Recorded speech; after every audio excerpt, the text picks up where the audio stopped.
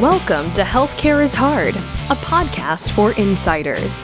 Each episode, LRV Health's Keith Figlioli will talk to the healthcare insiders who are helping to fundamentally transform our healthcare industry. Hey everyone, this is Tom Salemi. Welcome to this episode of Healthcare is Hard, a podcast for insiders. I'm here with fellow lockdowns victim Keith Figlioli. Keith, how are you doing this month? I'm doing good, Tom. I think before, in our preamble, we were trying to figure out, is it the 8th month or the 9th month of lockdown?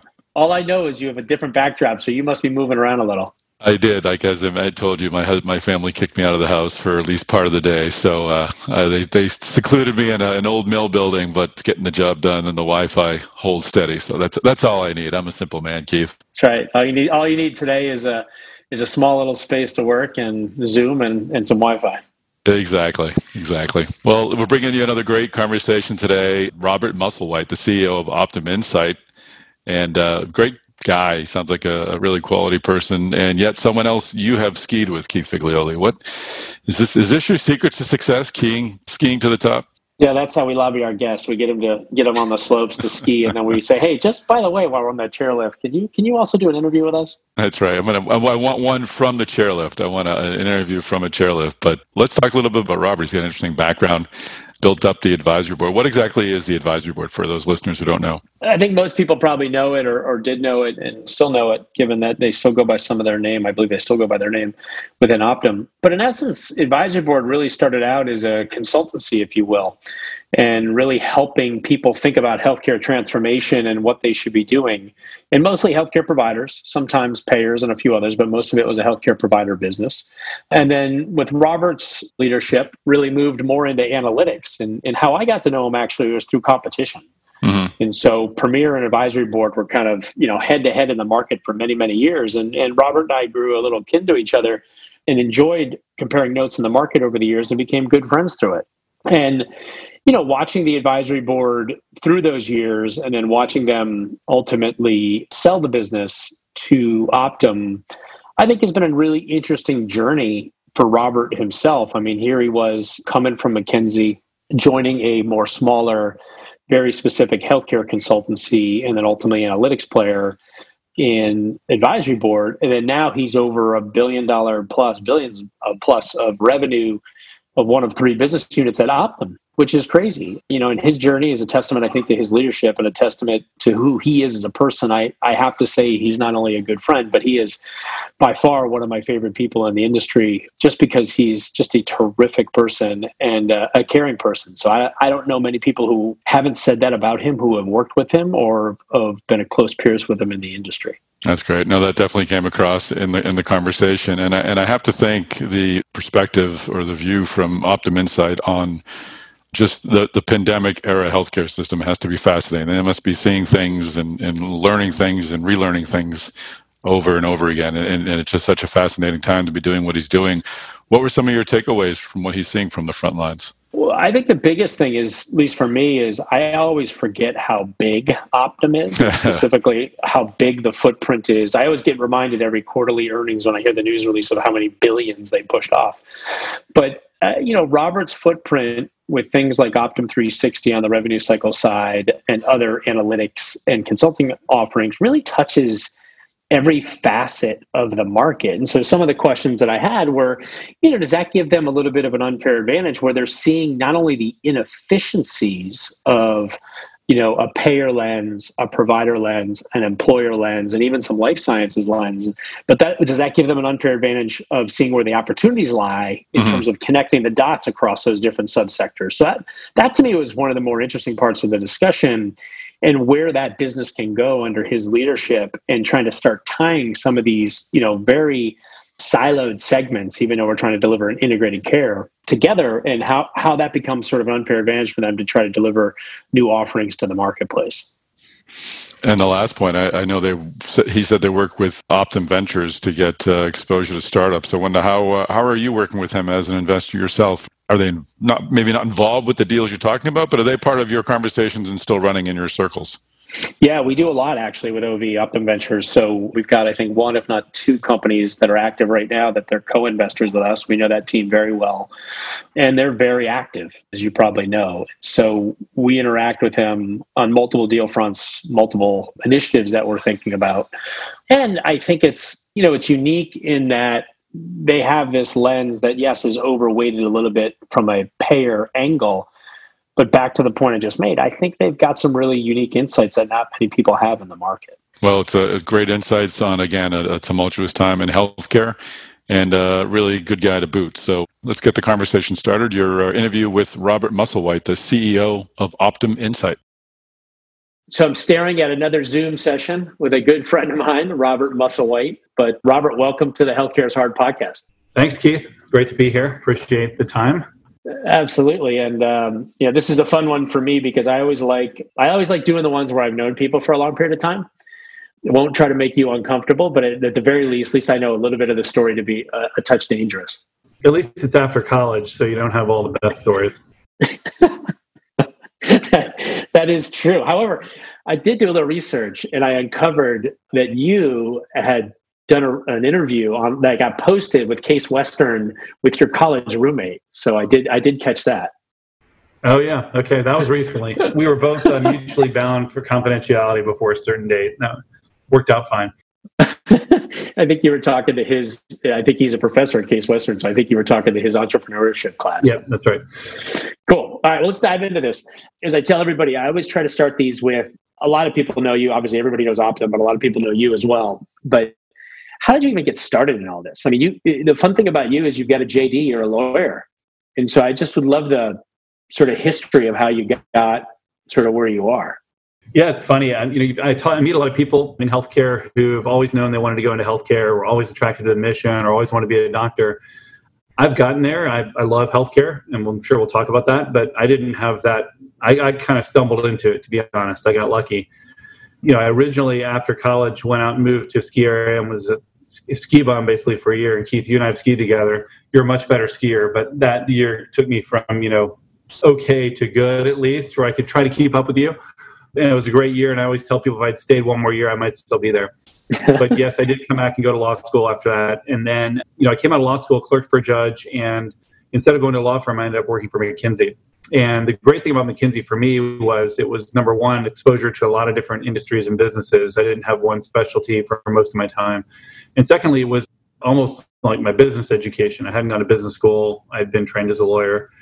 And just exposure to a lot of different types of leaders and a lot of different types of situations. So it was a really good background, especially around strategy. The only reason I wanted to move on from McKinsey were really two things, which turn out, in retrospect, I think I got lucky that I made reasonably good decisions. One was I loved the projects and the people, but we then, at the end of the project, we'd all scatter and go different directions and then start a new team. And I always felt like, gosh, when you had a really strong team working together, why wouldn't you stay and keep going? It's sort of a waste of all the bonds you had built, especially if you found some really strong performance together.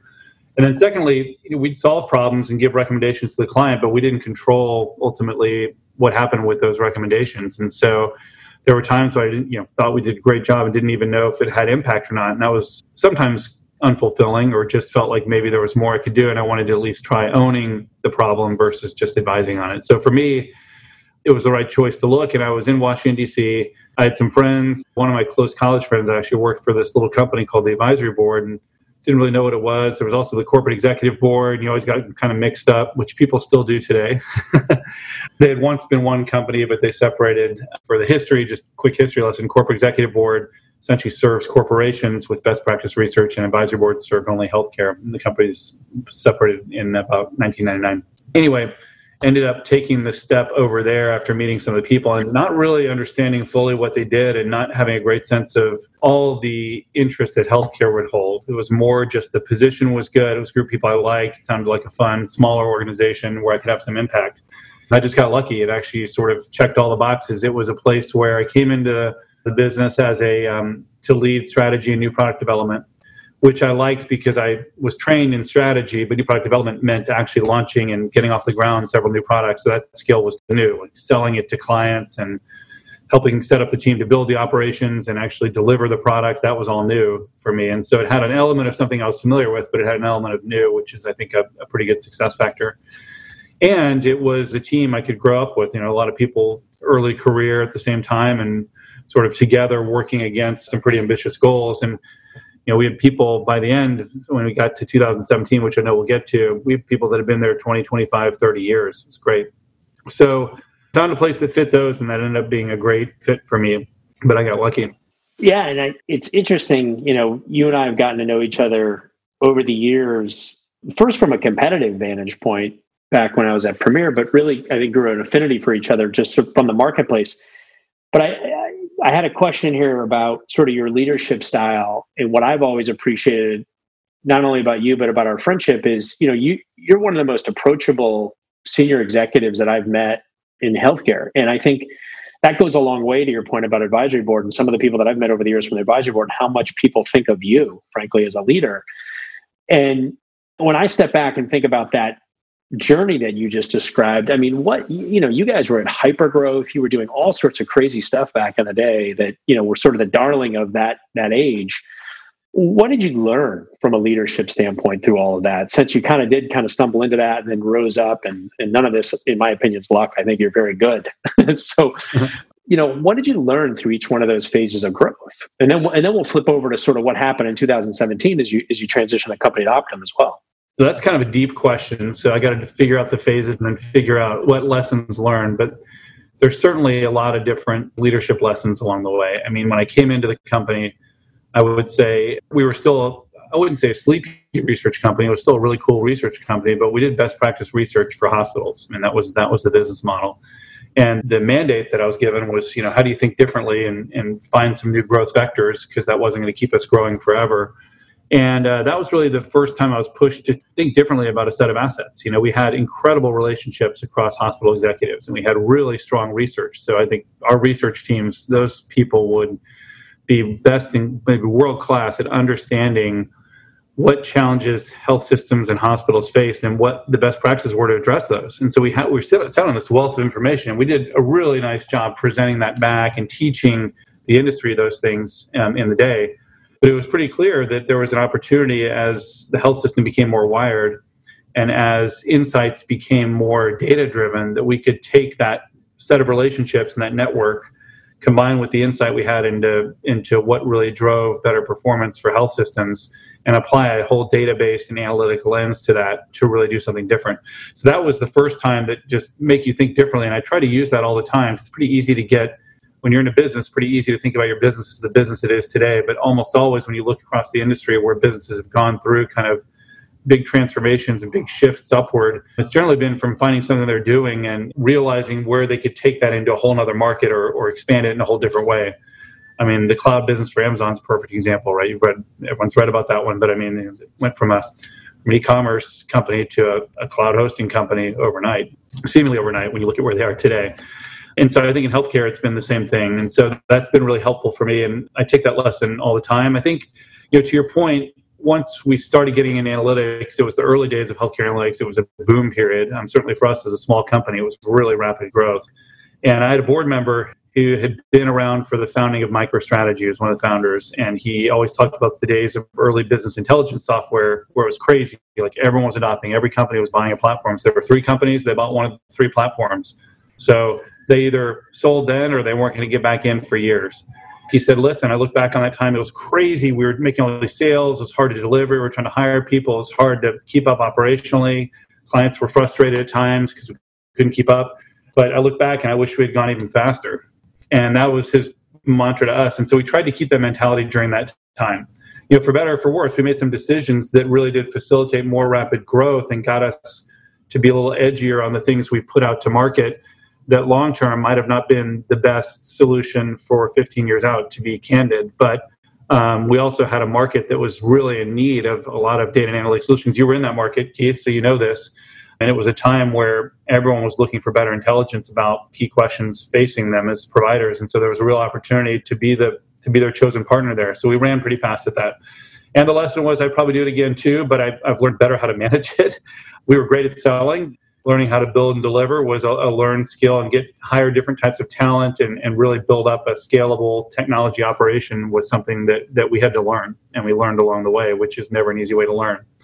And then I think the final thing is, if you say kind of once we get through that, if I reflect just on the time as CEO and how I lead, you did mention I do have a very team-oriented mentality. I tend to like collaborative problem solving. I tend to be an open communicator with my teams and want people's voices to be out there and try to encourage people to speak openly and honestly. I tend not to, stifle voices or push things through. That can be for better or for worse too, just like all styles.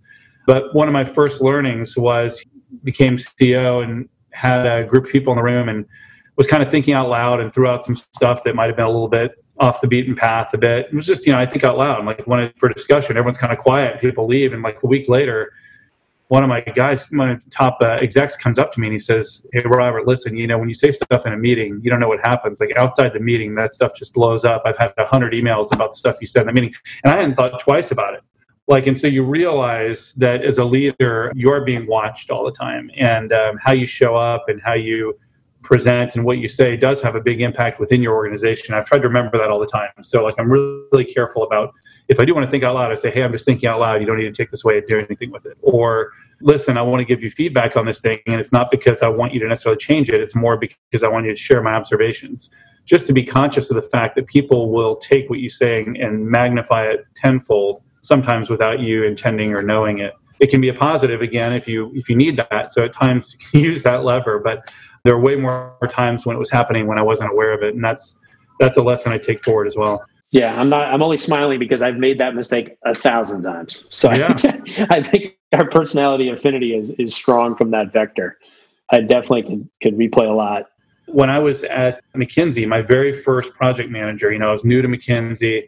I can't remember, Keith, if you started in consulting. I think you did too, right? Yep. But you know how these projects go. It's the night before the first big client review. Everyone's running around like we're late, trying to get a document together. I was stressed, and my project manager just sitting there totally calm. The partners were coming in, telling him to do this and that. He's just taking it.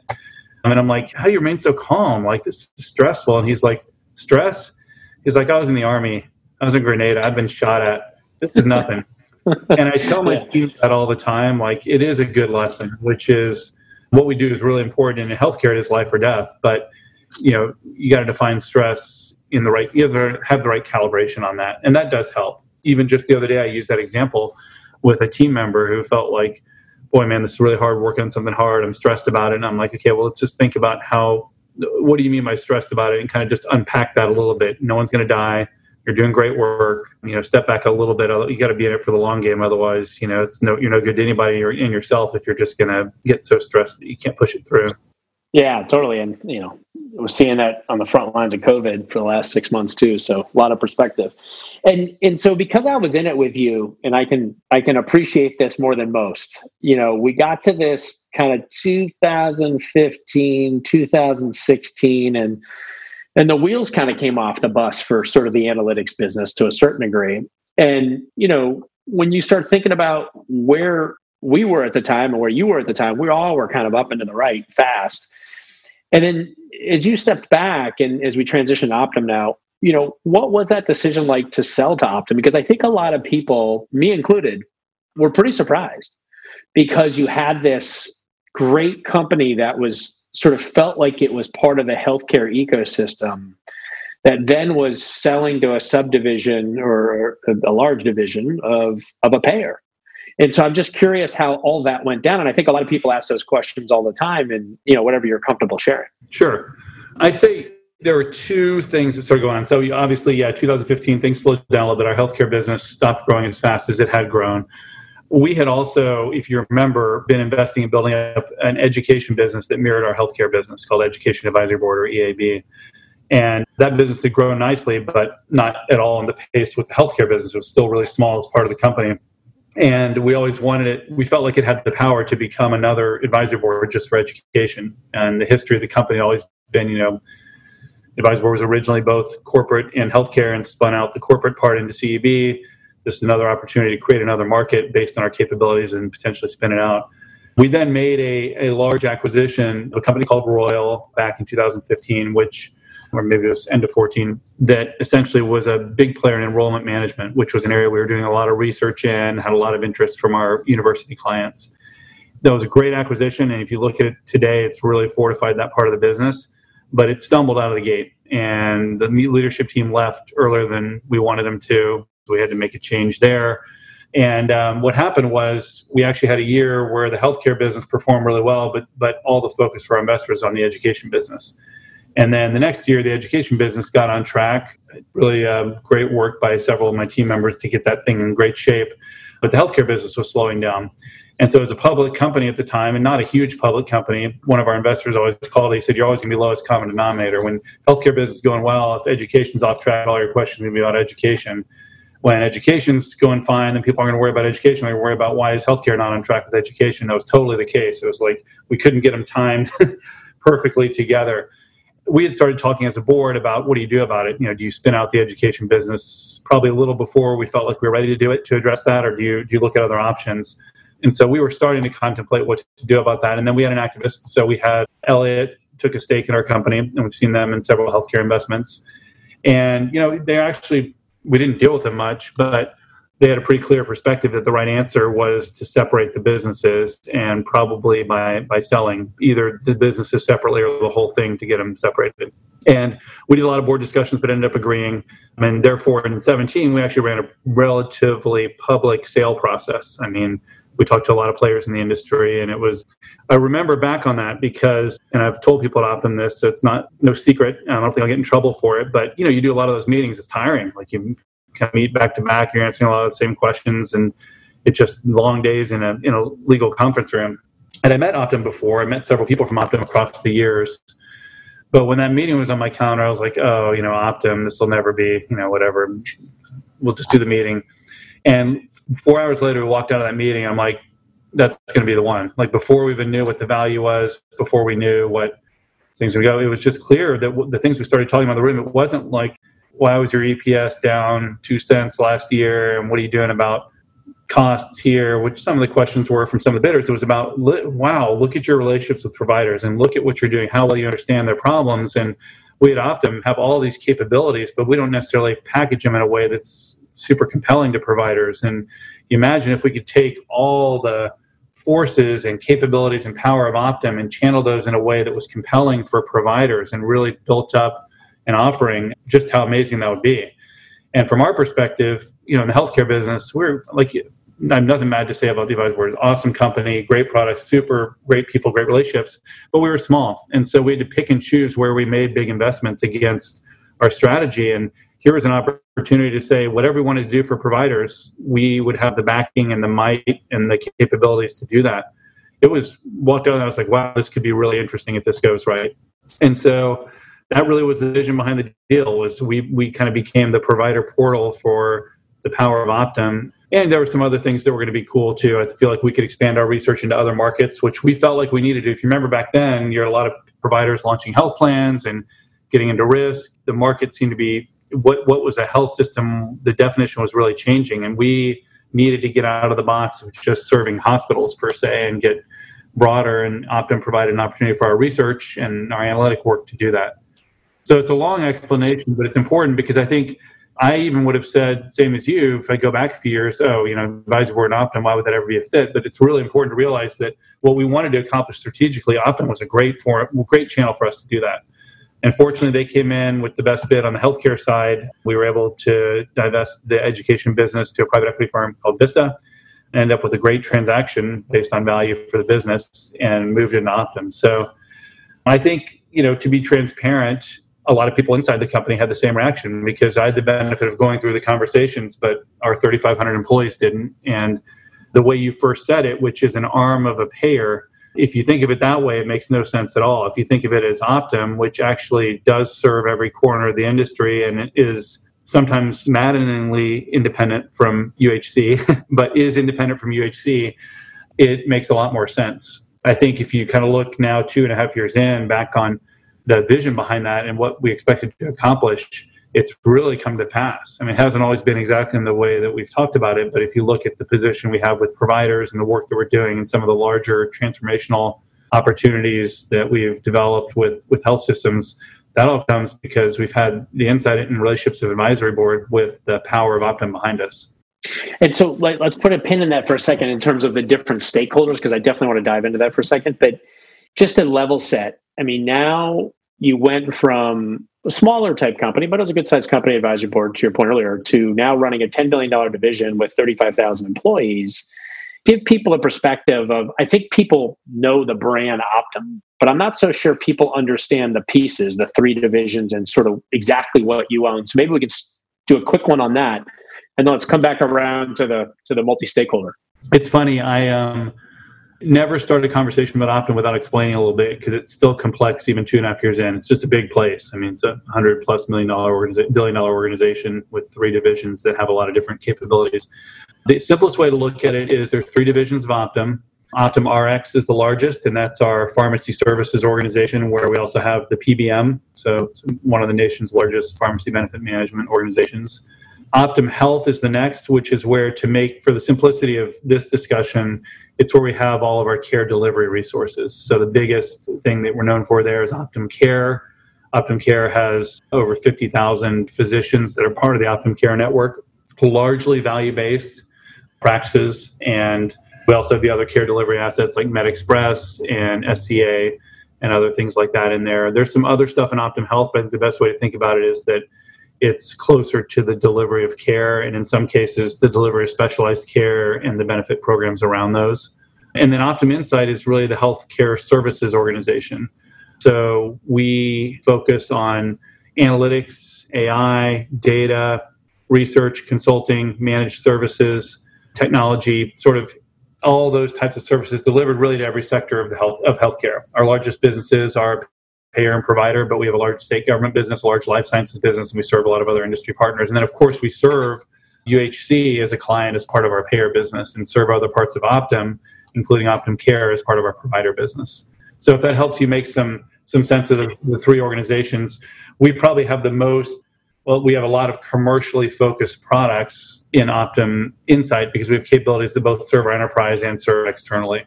And so that's the perfect backdrop to the question I was going to ask, which is, a lot of times each of us see a certain lens of a stakeholder. So to your point, in the old days, advisory board, provider, even Premier's days, very provider. Now you've got provider, you've got payer, you've got a parent that's a payer, you've got life science, you've got employer. Has that changed your viewpoint? And specifically, has it changed your viewpoint all around strategy? And then more importantly, are you seeing the inefficiencies like firsthand now in terms of how things are? That's a great question. I neglected to say one thing on your last question, so I'm going to go back and answer that, and then we can come back to this question, which is, and then you roll up Optum into Optum, and Optum is a sister company to UHC, separate companies to United Healthcare, and both are sister companies under the United Health Group umbrella. So Optum is not what I might have thought before coming in, a subsidiary of United Healthcare. It's actually a sister company, and they are independent. I think it's always, it's an advantage to have UHC as a customer, because you learn a lot from them that helps you have better products externally. But we are independent, and sometimes you want UHC to do something with a certain client that you're working with, and they don't want to do it. You have to then negotiate that like you would with any other partner out there. So anyway, it is an important distinction, because I think a lot of the conversations we had with our clients about Optum was explaining the structure, and that we're not United Healthcare, we're actually Optum. And that's really good for our clients in a lot of ways, and kind of got them over that hump after the acquisition. Anyway, to your question, which is a very good question, I've loved expanding from just a provider purview into the other markets. It's been probably the most interesting part of this job. And I always tell people when they ask me how it's going, I say I'm learning a ton. And this is one of the places where I'm learning.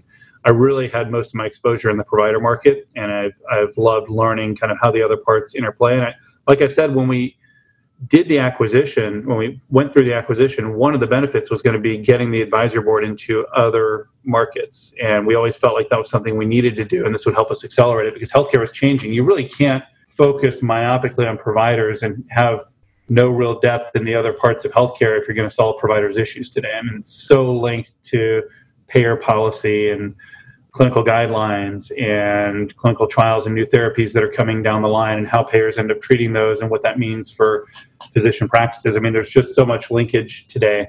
So I've loved that part of it. And I think for Optum Insight, to your question, Where we really are distinctive is the fact that we have all those customer bases and so sit at the intersection of a lot of these markets. So if you look at our strategy going forward, it's heavily dependent upon, like you said, noticing where there's just inefficient interaction between different parts of the system and trying to solve that. So the easiest one is payment integrity on the payer side and revenue cycle on the provider side.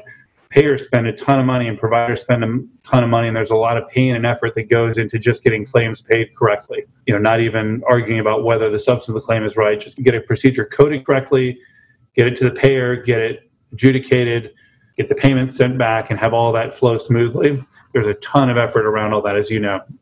And we believe we can build a platform that sits in between and takes a lot of the pain out of that. And so it makes it more efficient for payers. It makes it better for providers who will have a lot of the intelligence that comes from the payers looking at claims upstream in their own operations, so they don't have to wait for it to get to the payer for that feedback to be registered. And then at some point in the future, you can see a world where there's just no more claims, because from the data, we can say, well, the provider did X, Y, and Z. The payer rules were A, B, and C against that, and you put those together, and this would have been the payment. By the way, we could have predicted all that with our data and analytics, and so therefore, this payer owes this provider X for this month, and we just know that. That's a pretty strong future vision, but it's an example of sitting in the middle and having the insight in each of those markets that we can get, I think, much better at. And then if you think about the amount of stuff that we've known well and you've known well, even back to the advisory board days, of the amount of private equity, the amount of venture capital now starting to pour into what sometimes we'll call wedge plays or gap plays between these different subsections of the landscape. How do you guys view that now? I would think that you would have such a unique point of view on that, because you could see sort of what's coming around the corner a little bit, because you're dealing with so many different customer types in the landscape. Well, I got to avoid, you want to avoid feeling like you can predict the future. I've certainly been surprised by where things have gone a few times. So I want to be careful here, but I think your point about being in multiple markets and being an insight-driven business does give us, a lot of insight into where we think both there are opportunities to solve problems and some of the solutions that are good at solving those problems today or will likely to be. And I guess to the comment on venture coming in and coming to some good solutions, my perspective is we're past the age where sort of the cool widget gets a lot of traction. It's always about where can you deliver value against an existing spend area or an existing pool of money or an existing way. I mean, it's all got to somehow make something cost less over time. Or if it's going to cost more, it's got to come because it takes costs out of somewhere else. You can't grow the healthcare pot. There are very few places in healthcare where people can expand their spend. It's all about finding more value. And that's really the mission that we're on. So I think we're entrepreneurs. You've seen a lot of money come into these places where you can actually, the big fad today is obviously delivering better care and more efficient care to the most chronically ill populations, and doing that in all kinds of really amazing ways. I mean, see a ton of innovation in that space. Where there's technology or data innovation, it's the same thing. It's like, how is that piece of technology or how's the data going to play into the ecosystem to drive costs out of the system or drive to more efficient, more effective, more higher quality care?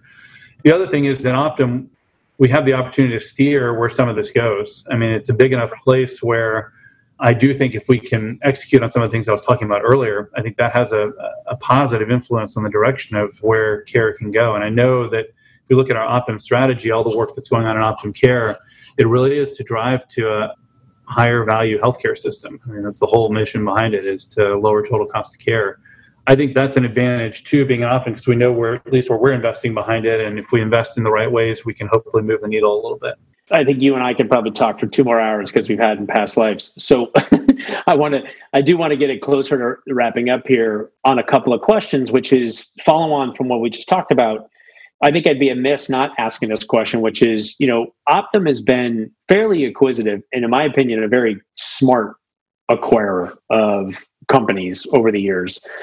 And you think about the landscape today, specifically for your division, Robert, because we've got a lot of listeners that also, as you can imagine, are running some of these companies.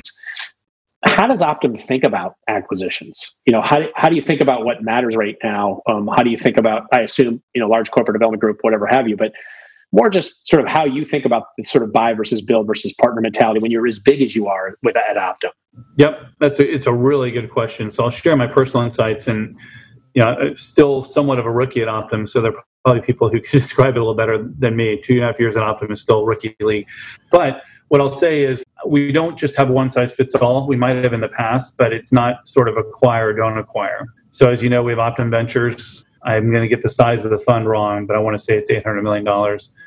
And they invest in a lot of early stage companies. Probably may have co-invested some with you guys, Keith. And I think that was a really smart move. It was done before I got here, but I've loved it because it gets us exposure to some of these companies at a stage where we might not otherwise get exposure to them.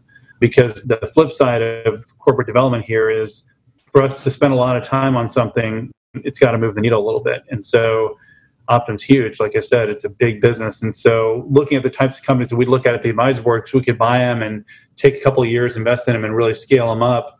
That value proposition here, with the exception of a capability that we can scale across Optum or across United quickly, just doesn't move the needle enough to spend time on relative to some of the larger deals. So Optum Ventures has been great because it gives us a way of interacting with earlier stage companies in a way that gets us exposure to it. And we found a few where they actually do move the needle on some parts of our business that probably would have been hard to figure that out just kind of from the universe of companies out there. So that gets us a way of spending time and energy on earlier stage companies that our normal corporate development process might not have enabled us to do. So I really like that. The other one is that I've been a little more open to creative types of deals. So I've done a couple of deals lately where we take a majority position but not a full ownership position and work with the company over a period of years to achieve certain targets. And that that sometimes can help bridge some gaps in whatever expectations there were, or kind of prove out the value proposition in a way that we might have not been able to do that otherwise. So those are two ways I've really seen corporate development innovating. And then back to your question, M&A is a key part of our strategy. Like when I look at what we're going to do and what we want to do, we can't get there without some smart acquisitions along the way of pulling in capabilities externally, because I can't develop all the internal capabilities fast enough to move the needle. So it's got to be a combination of investing internal capital, evolving our product sets, and bringing in inorganic companies into the mix who can drive us forward. Like last year, Optum Insight acquired Equian from New Mountain Capital. It's been a great acquisition for us. It brought a lot of commercial clients into our payment integrity business. It brought a couple of areas of payment integrity where they had great solutions, and there are a lot of synergies from pulling the teams together. We've kept the majority of those people in really good roles, engaged, and now leading parts of what was our business before, and that's been really positive. So I'd love to find some more opportunities of acquisitions like that, because that really does create meaningful, rapid value. Got it. That's perfect, because I think, again, I've been an admirer from far, not on the inside on that, and I think you guys have been smart about pulling the M&A the way you have, let alone structuring some of those deals. But maybe the last question, and we can wrap up here, is sort of the broader landscape. You've been around this long enough now, similar to myself, and just your point of view on what the next 10 years looks like. I think you got one of the best purviews out there in terms of the seat you sit in now. What happens? I mean, I ask this question all the time, which is you got big tech, you got retail, you got all the private equity and venture coming in. You get such a mismatch of things happening at some level of tectonic shifts to a certain degree. I'm just curious, when you sit back and think about, to your point about what may happen, how you think about the next 10 years. Boy, it's, again, I don't want to promise me Nostradamus. I think there's some imperatives that have to happen. Number one is we have got to take accountability for reducing the total cost of care on a per capita basis. It just costs too much to deliver care. And if you kind of play out the cost trends, obviously the pandemic has made this a little bit less of a right now issue because costs have gone way down during the pandemic. But that's not a great thing either, because people are missing needed care. You roll it forward, we were on an unsustainable cost trajectory.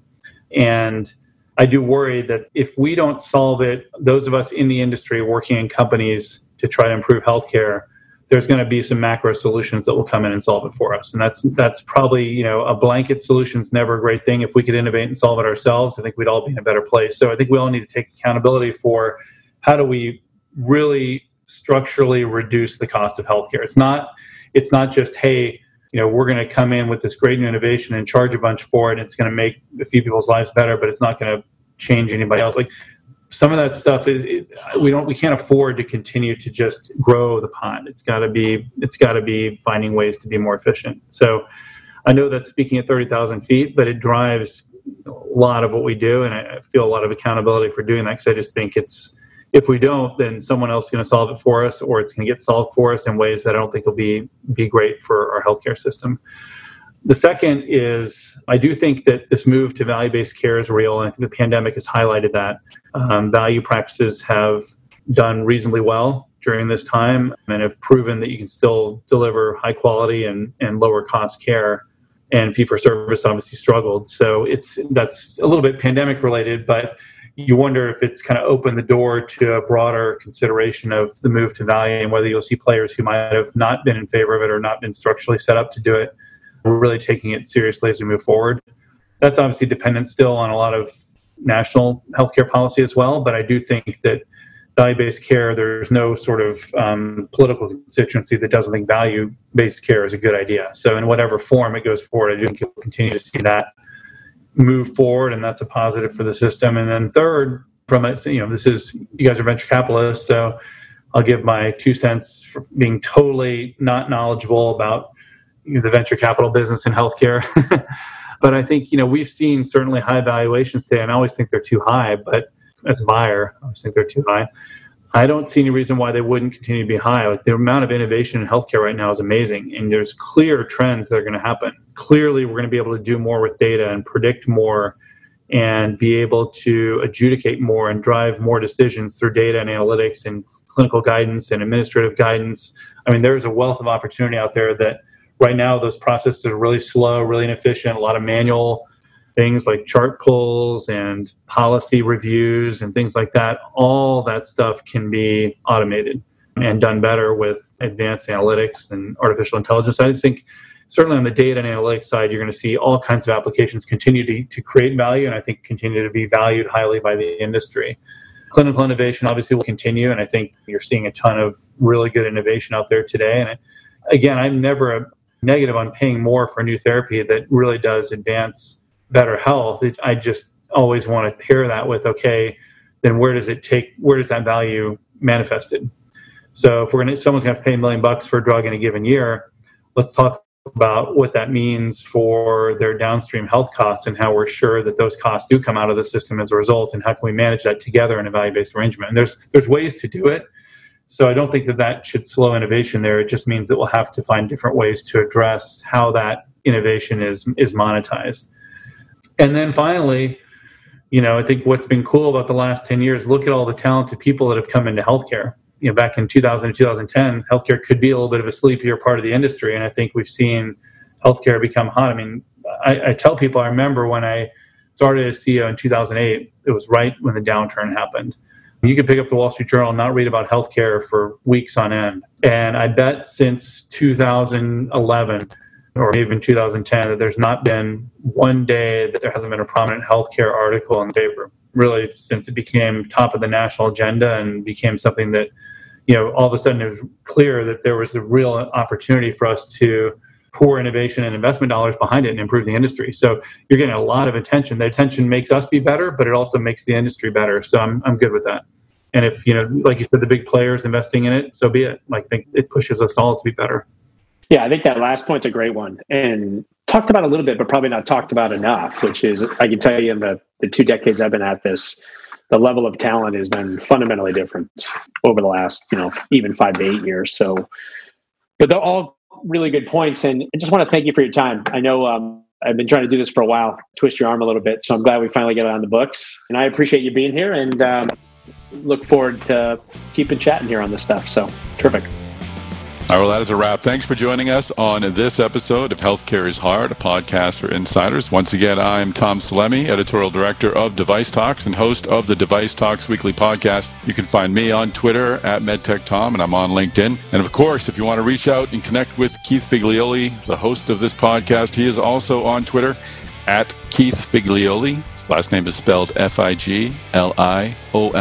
And of course, you can find him on LinkedIn. He's very active there, probably more active than Twitter. Just look under Keith Figlioli at LRV Health. And again, share this podcast, subscribe to this podcast. And when you do share it, make sure you connect Keith and myself. We'd love to be part of those conversations. And tune in next time. We'll have another great episode of Healthcare is Hard, a podcast for insiders waiting for you.